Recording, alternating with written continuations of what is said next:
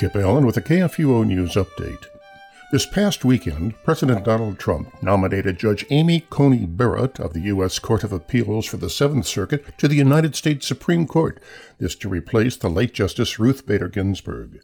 The following statement in response to the appointment is attributed to Kelly Shackelford, who's the president and CEO and chief counsel for First Liberty Institute, who was in attendance at the announcement.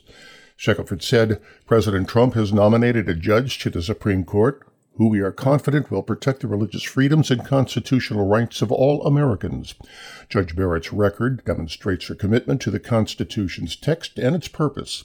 Judge Barrett understands that government exists to protect the God-given rights of the people, and the Constitution exists to prevent the government from infringing on those rights. She'll make an excellent Supreme Court justice, and we expect the Senate confirmation without delay. Students for Life Action team member who's part of the Students for Life SCOTUS squad was punched while peacefully advocating for the confirmation of Judge Amy Coney Barrett to the Supreme Court. Police were called and an arrest was made after a woman approached Students for Life Action team communications and marketing manager, 23-year-old Autumn Shimmer, who was speaking on behalf of Amy Coney Barrett. Shimmer spoke with police and reported that additional threatening behavior took place in the context of the crowd that included about 5% pro-life advocates and 95% abortion supporters. The woman who punched her fled into the crowd but was later arrested. The district attorney of Nashville, Tennessee, has refused to enforce a new state law this week that informs women that drug-induced abortion may be reversed to help save the baby's life. WLTV News 8 reports that Davidson County District Attorney Glenn Funk said that the law is unconstitutional and he will not enforce it. Scheduled to go into effect October the 1st, the pro-life legislation requires abortion facilities to display signs informing women that a chemical abortion may be reversed after the first dose of the two-drug abortion procedure.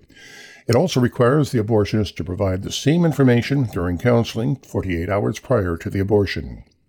A communist textbook that's being used in Chinese schools falsifies the biblical account found in John chapter 8, verses 3 through 11. The textbook claims that Jesus murdered the woman who is found guilty of adultery, and so that he too is a sinner.